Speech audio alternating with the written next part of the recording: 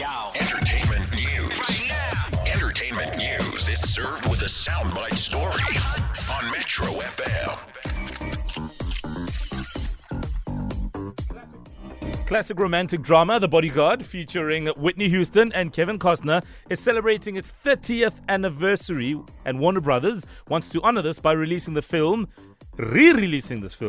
in cinemas for a couple of days in November. Now, it was rumored last year that the movie would be getting a remake. However, it seems the backlash to that idea might have stopped it from actually happening. News of the release comes 2 weeks after Sony Pictures released a trailer for I Wanna Dance With Somebody, which is a biopic about Whitney Houston's life. In fact, here is the snippet from that trailer. He's the one I dream of. What's your name again? Whitney Elizabeth Houston.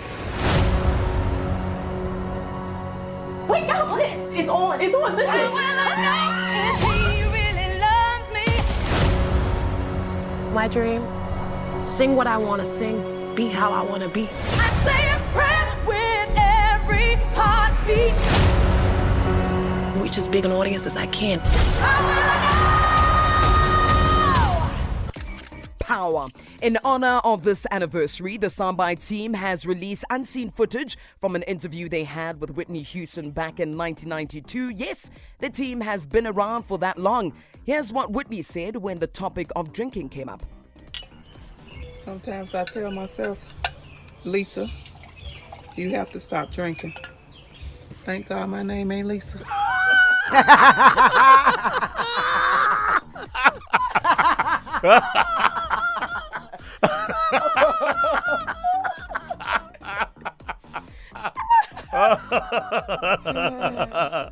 Yeah, Lisa, I feel you, girl. For more Soundbite stories, wake up on Metro FM. Is Metro FM